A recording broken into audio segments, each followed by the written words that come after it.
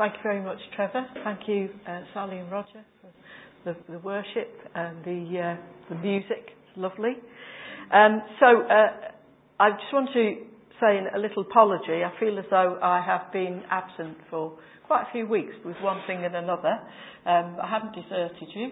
It's all just life taking over for a little while, meaning that I've not been around. But I'm delighted to be back here this morning. And as Trevor has said, we're continuing with the book. The talks that are based on the book Welcome by Jen Oshman. Today's talk is entitled The Church Opens Her Doors. So you may wonder what the significance of this first picture is. As you can see, Billericay Baptist Church and a nice cheery welcome sign. You can also see a Mark 1 Escort. It is not Martin's Mark 1 Escort because we didn't have a picture of it. But that is the car that he owned. He was very clear that I was to say that it was his car, not ours, actually. He spent his hard-earned money buying that. I had no contribution, made no contribution to that. And that was the car that we came down into wonderful Essex from Bradford. And this was, I am assured, in 1982. What was our welcome like when we came to the church? Well, our first service was an evening service. We'd heard about Billericay Baptist Church, and we'd come from Westgate Baptist Church in Bradford, and we wanted to follow along the tradition of, Baptists. We weren't totally, it wasn't exclusive, if you like. We needed to go to a Baptist church, but we were familiar with Baptist churches, so we decided we would go. Only we didn't have sat-nav or anything sort of sophisticated like that. We were not particularly good at reading maps, basically, and we were late. In our eyes, we were late because services in Bradford started at 6:30. And we were still scouring the streets of Billericay at gone 6:30. So we thought, this is going to be embarrassing. When we finally spotted the church, we thought we're going to be horribly late. But to our amazement, people were still going in because, of course, the service didn't start till 7. So we went in, and for me at least, I'm sure Martin, it was the same for you, there was this sense of relief that we'd actually found a church, because we were really anxious to get into a church. We really wanted to be part of a fellowship. And we go in, we go through the service, and afterwards, I remember it very clearly, this lady called Marion Armour, she and her husband Brian, I think it was, she was there at the hatch, teas and coffees being served, and she was so welcoming. She was just perfect. I have never felt so sort of grateful for one person being so welcoming. And it happened that she and her husband lived on the same estate, North Leyden, that we were living on. And it was a really lovely welcome. So I wanted to start with that because people have been sharing how they have felt the welcome at Billericay Baptist Church, and I can say that it was very real for us. And as you know, however many years later, we're still here, part of Billericay Baptist Church. So it wasn't that bad at all. Indeed, it was very good. So today we're moving on in Jen Oshman's book, Welcome, to The Church Opens Wide Her Doors. So how wide are our doors? How does our welcome look?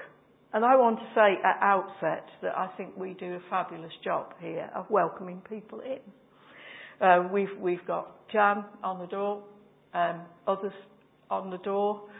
We haven't got the doors wide open today because it's getting cooler, but very often the doors are open. It's quite obvious that we are welcoming people in.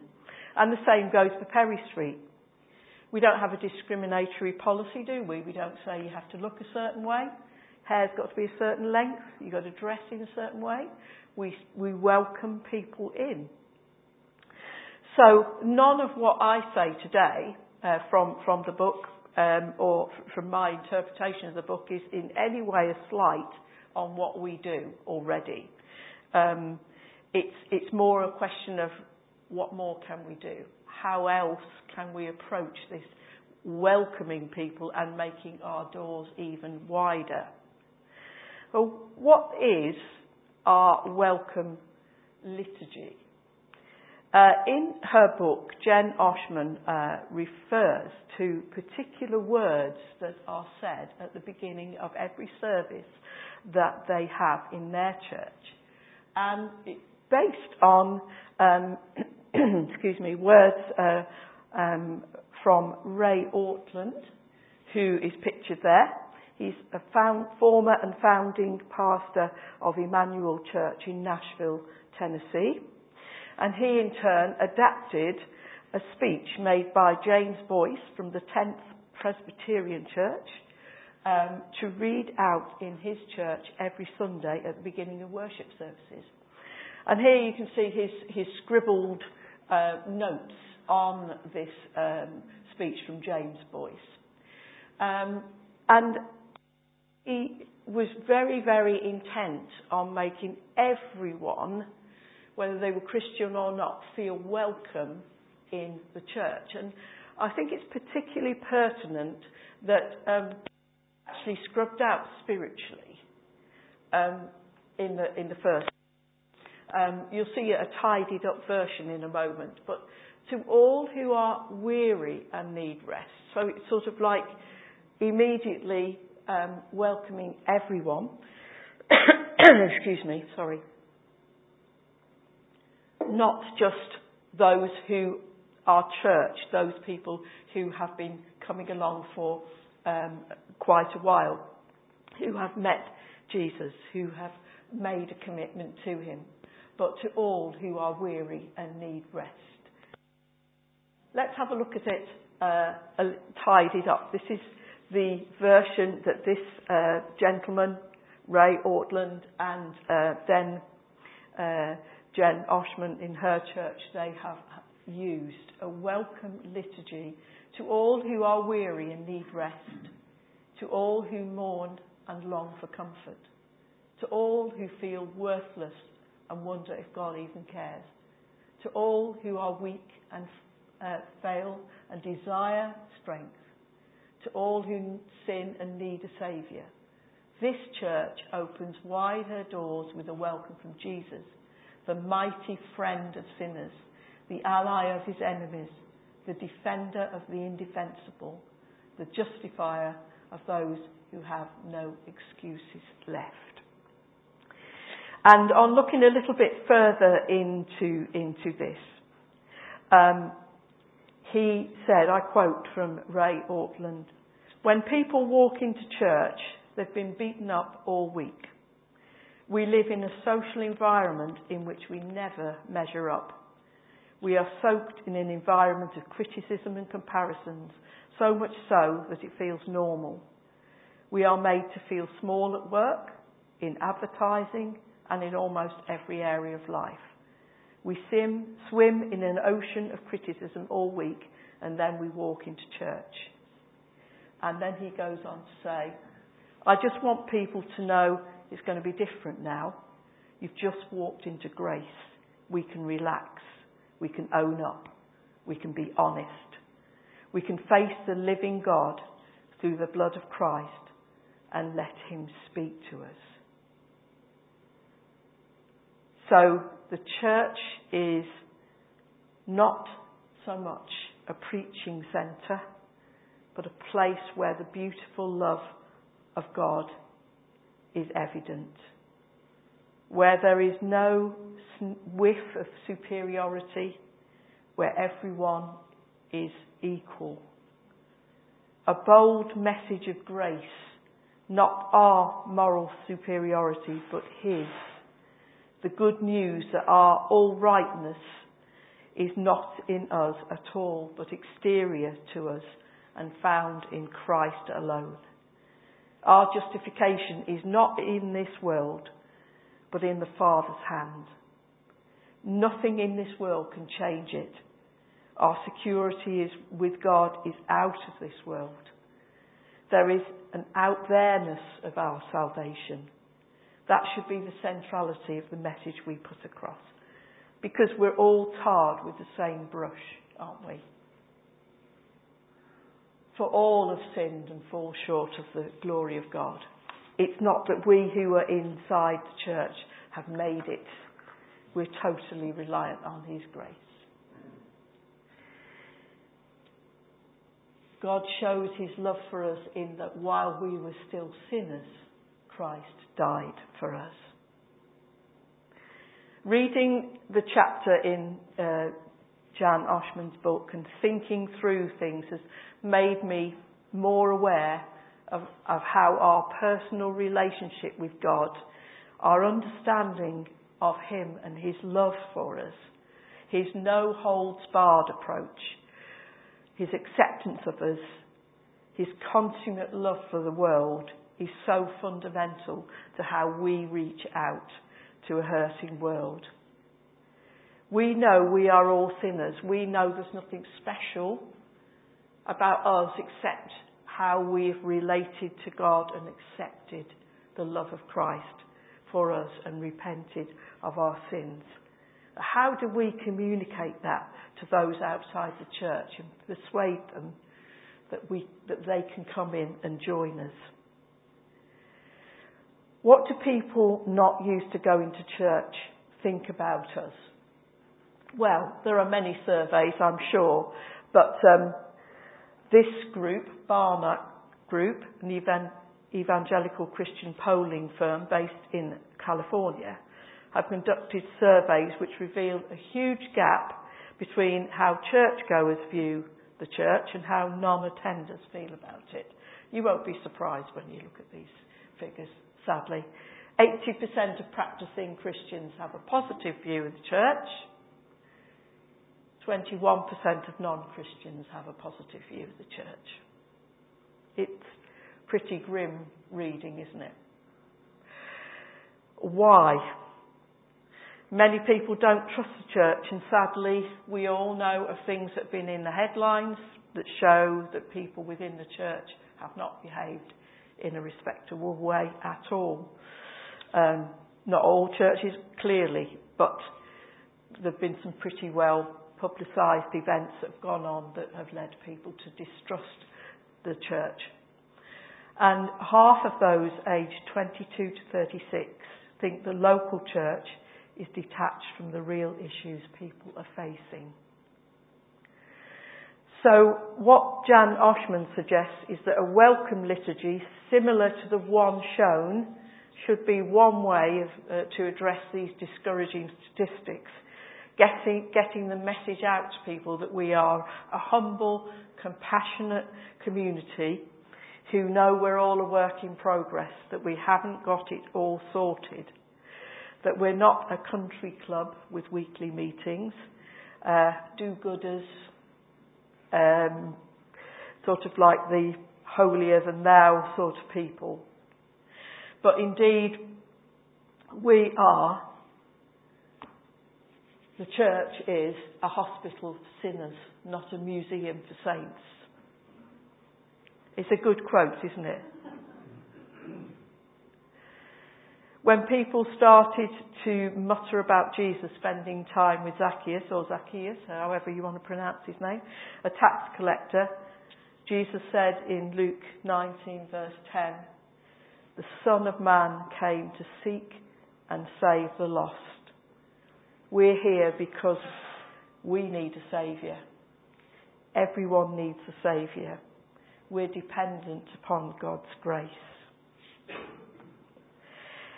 And at this point, rather than, I looked at a couple of pages and thought, you know what, there's no point in me trying to word it in my own way. I'm just going to read out a short extract from the book and the chapter that we're looking at particularly. Closely related to the word hospital is the word hospitality. The root of both is the Latin noun hospes, meaning one who provides lodging or entertainment for a guest or visitor. Hospitals provide hospitality to the sick so that they might become healthy and whole. And that is exactly what God calls us to do. Both the Old and New Testaments command those who belong to the Lord to generously provide hospitality.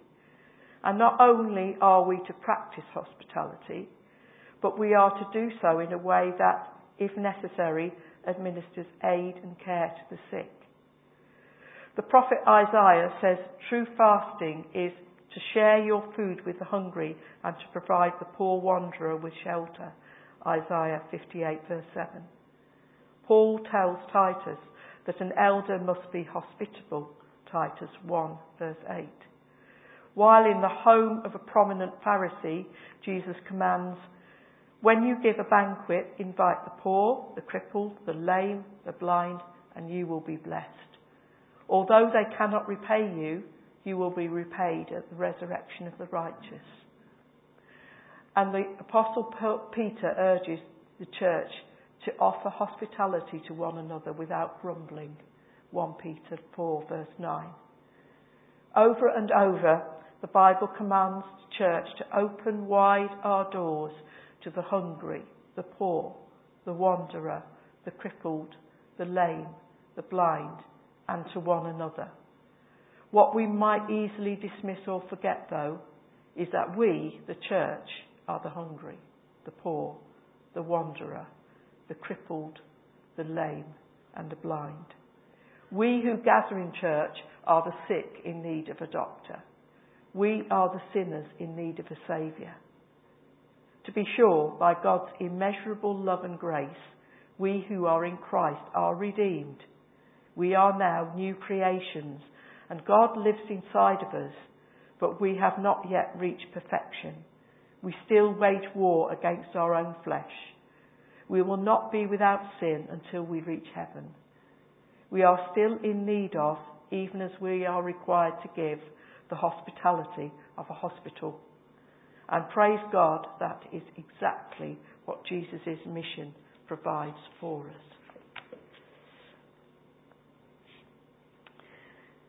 So I just want to pause at this point, because I don't want people thinking that I don't know what's going on in this church to provide that hospitality. And I wonder if you would like to contribute at this point and tell me the ways in which you think we as a church, Thynne Road or at Perry Street, welcome people in. Any ideas? Mother and baby for preparation. Mother and Wonderful. yep, and here on a Friday morning.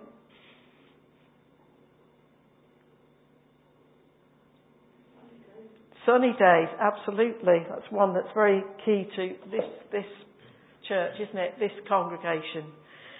Sunny days, what a brilliant opportunity that is. What wonderful work goes on at sunny days. Boys. Excuse me. The game. Games evening, that's open to all, yeah. Thank you. Girls and Boys Brigades, yeah. Yeah, Global Cafe, I've got written down here. Everyone else has mentioned everything else.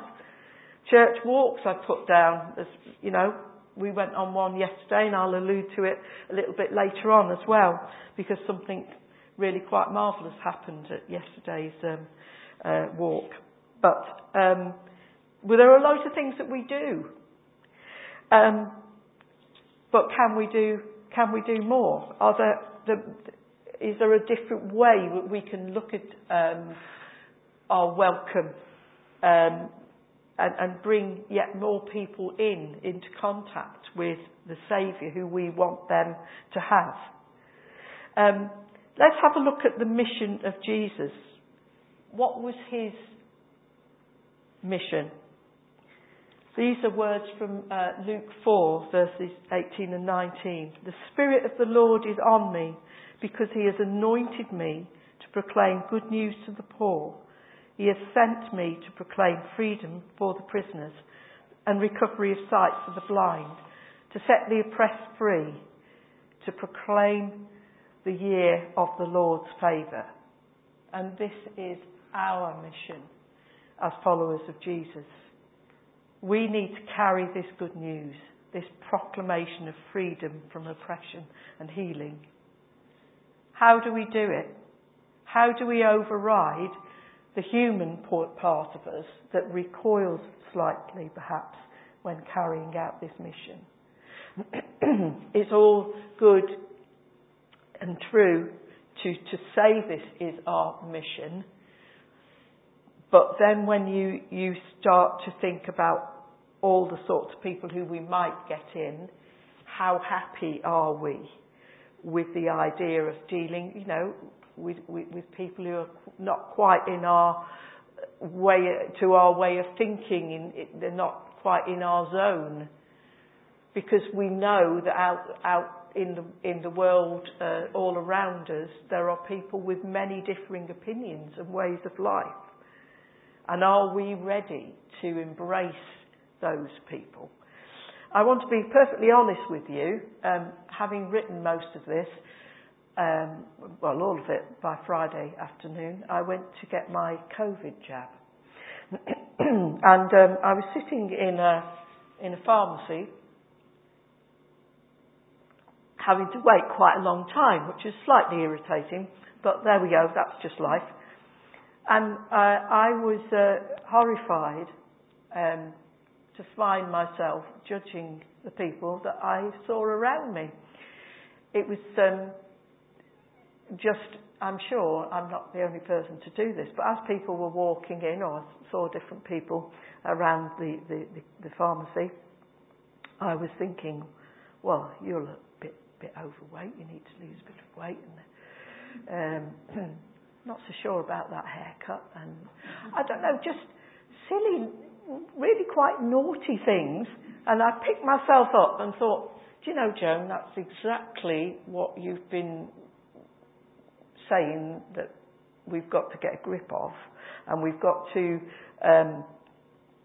override, because as human beings we can have like an automatic reaction within ourselves to people who we meet, and that was just sort of like looking at people from a physical perspective. Now I repented of that, you'll be pleased to know, and said my sorries to God for thinking like that. And it just sort of struck me that we all have our comfort zones, and if someone was to walk in there who was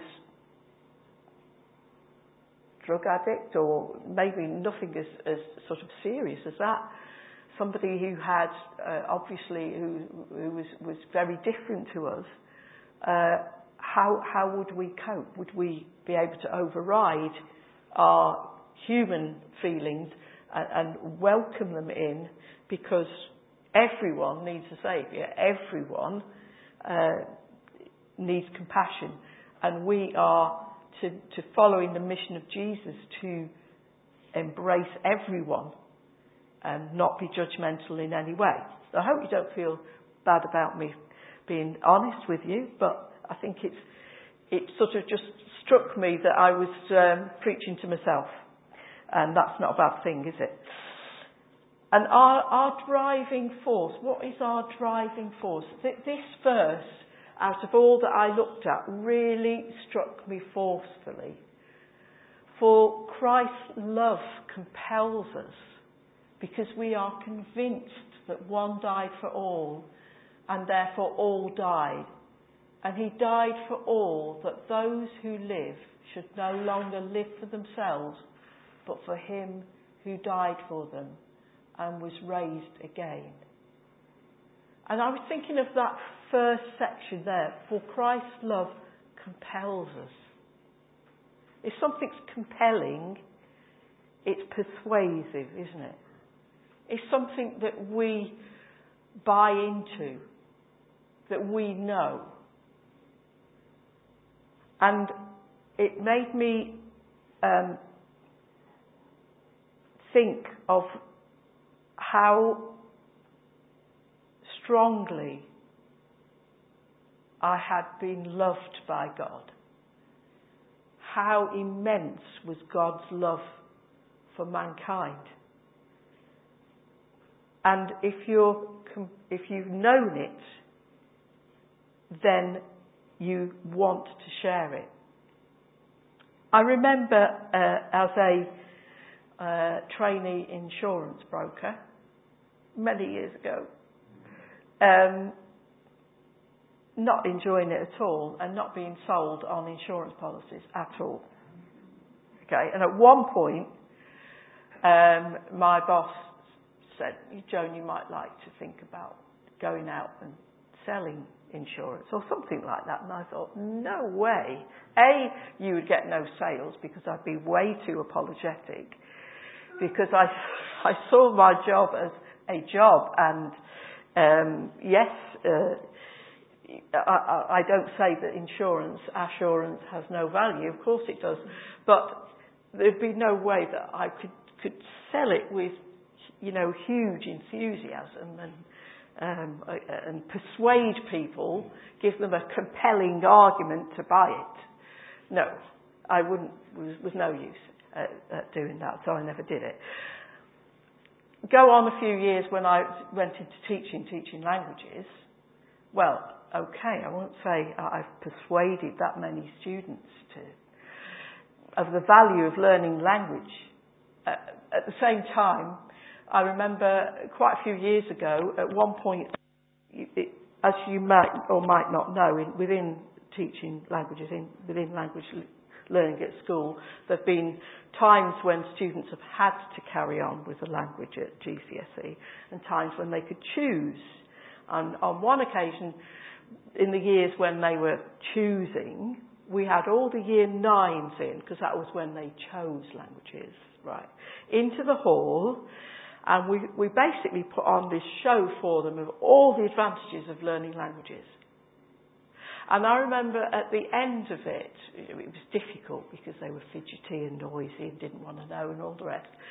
At the end of it, the two technicians who'd helped me said, "You were really going for that, weren't you? You were really there." And I thought, yes, I was, because I believed in it. I was really sold on students knowing that learning a foreign language is a good thing to do. And I transfer that to this. Does Christ's love compel me? Am I dwelling in the knowledge of his love enough for it to propel me to go out and give that over, share it with others?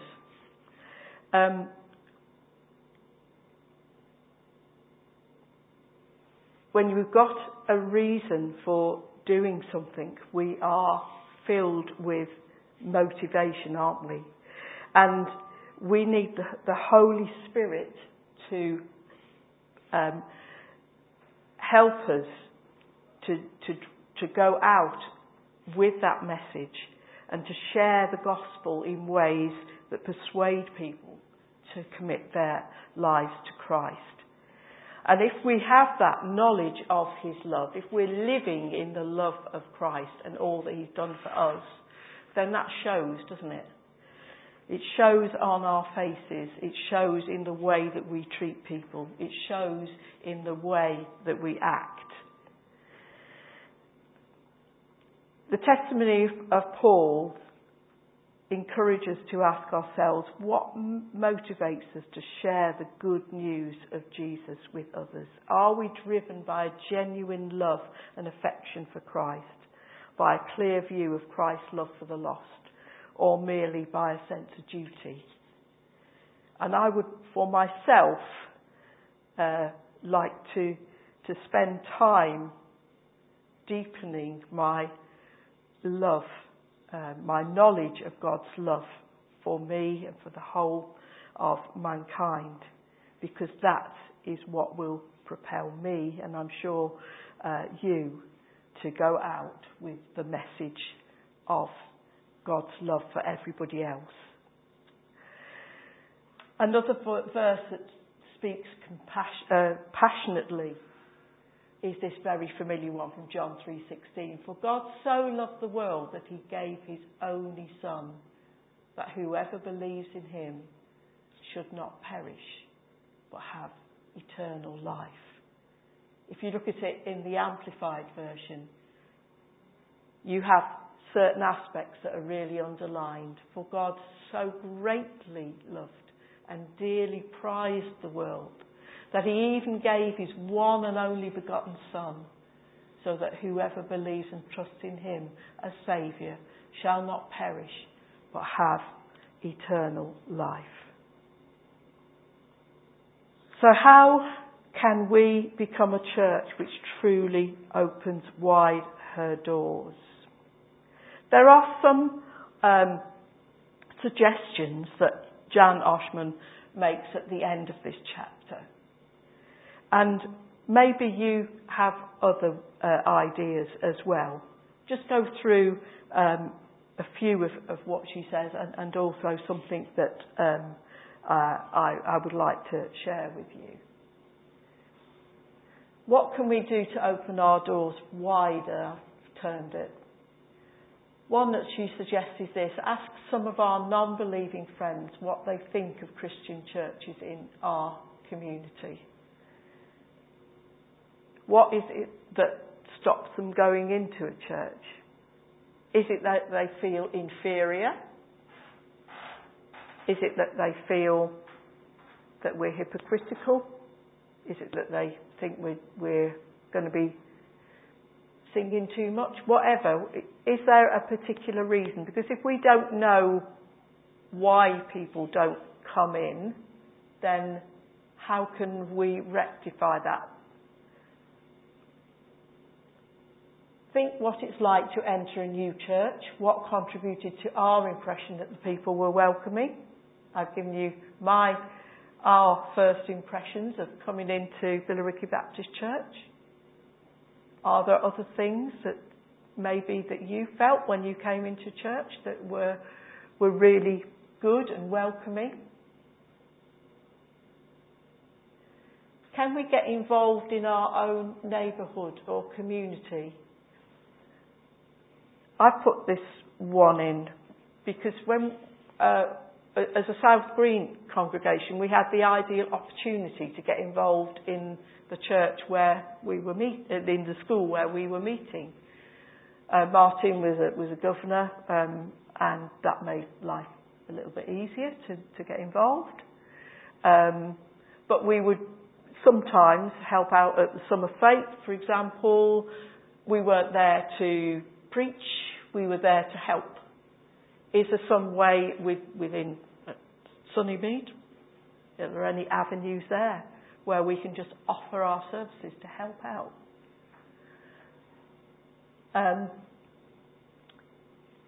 And can we take church outside the walls? Because as much as we're talking about making our doors wide, okay, maybe some of that is us going out of the doors and getting into the community. Could we go out, a few of us, from this small congregation here, and could we go and do some prayer walking around the neighbouring streets? Could we put something on which is minimal work for everyone, to that wouldn't be, if you like, a church service per se, but something that would be welcoming and non-confrontational? I'm just putting out some ideas here. What I do think is important is that we are in the right mindset to take Jesus with us wherever we go. I want to finish with two examples of that. Number one, many of you will know, well, you will all know from the bulletin that very sadly Faith Gurrell's husband John died recently, and he was only 47, and it is a very difficult time. I was privileged to go to his Thanksgiving service and was so impressed by the fact that people from all the areas of life where he was operational, if you like, at work, in the football clubs that he managed or was involved in, the message was always the same, that he was a great guy that was totally humble and totally welcoming. And particularly the people who were in the football club said he always treated everyone equally. No one was made to feel that they were inferior in any way. And we know that he had a strong faith, and he wanted to be the best person he could be for God. I just think that's a tremendous witness, that he was so accepting of people and so generous with his time, not just within church, but everywhere he was. And we can do that. We can take that out with us, can't we? And I think we do. Don't get me wrong. Again, I would say, and I know that as a church we do a lot of things. The other thing is something that happened yesterday that was just amazing. We went out on the church walk around Frierling, do we say? A little group of us. We did the walk. We got back to the Cricketers' Arms, is it? And Pete Hall had arranged for us to go in to finish off the walk. We would go in there. Vicky, his wife, had provided cakes, and the pub was perfectly happy for us to go in there, buy a drink, and sit there. They would provide the plates, and we could have the cake. Towards the end of the cake eating, the cakes were delicious. A lady and her husband and little child were there, and she offered to take a picture of us all sitting there. So we dutifully posed and everything. And Pete said, "Thank you very much from Billericay Baptist Church. God bless." And she said, "God bless" back. And then, she went back to be with her husband and daughter, I think it was. And we offered, or he offered any of them a piece of cake, and the daughter went away with a piece of cake. But before she went, she said to us all, actually, I just want to say how lovely it has been to be able to say, "God bless" to you. She said, "I'm from a religious background," is the way she termed it. And it's been so lovely to be able to say, "God bless," and for you to say that back to me. And Pete jumps up and said, "Is it okay if I pray for you before you go?" So he does. And she was very happy with that, and was really, really happy to be prayed for. And they went off, and I thought, do you know what? That is just such a wonderful illustration of how simply we can take that welcome out. Whether or not she starts coming to Billericay Baptist Church, she starts going to a church again, who knows? But that was an opportunity. That was not missed. I praise God for Pete's ability to just jump up and say, can I pray for you? And I think sometimes for me, probably for you, we can be too shy of saying who we are. We can think people don't want to know. let's keep it quiet who we are. But actually, we're talking about a needy world. Yes, there are people who've got antagonism towards the church, but there are many others who are longing for us to get round them, to welcome them, and to pray for them. So I thought that was a lovely illustration of how we can take the church outside the walls, and hopefully that will encourage people to come in as well. His love and grace are sufficient for all. We're all on a level playing field, in a level playing field, whatever the expression is. We're all equal in God's sight. No one has arrived. Everyone needs a saviour. And let's pray that in days to come we are all impassioned with a knowledge of the love of God, so that wherever we are, whatever circumstances we're in, we can be ready to share that with people. Amen.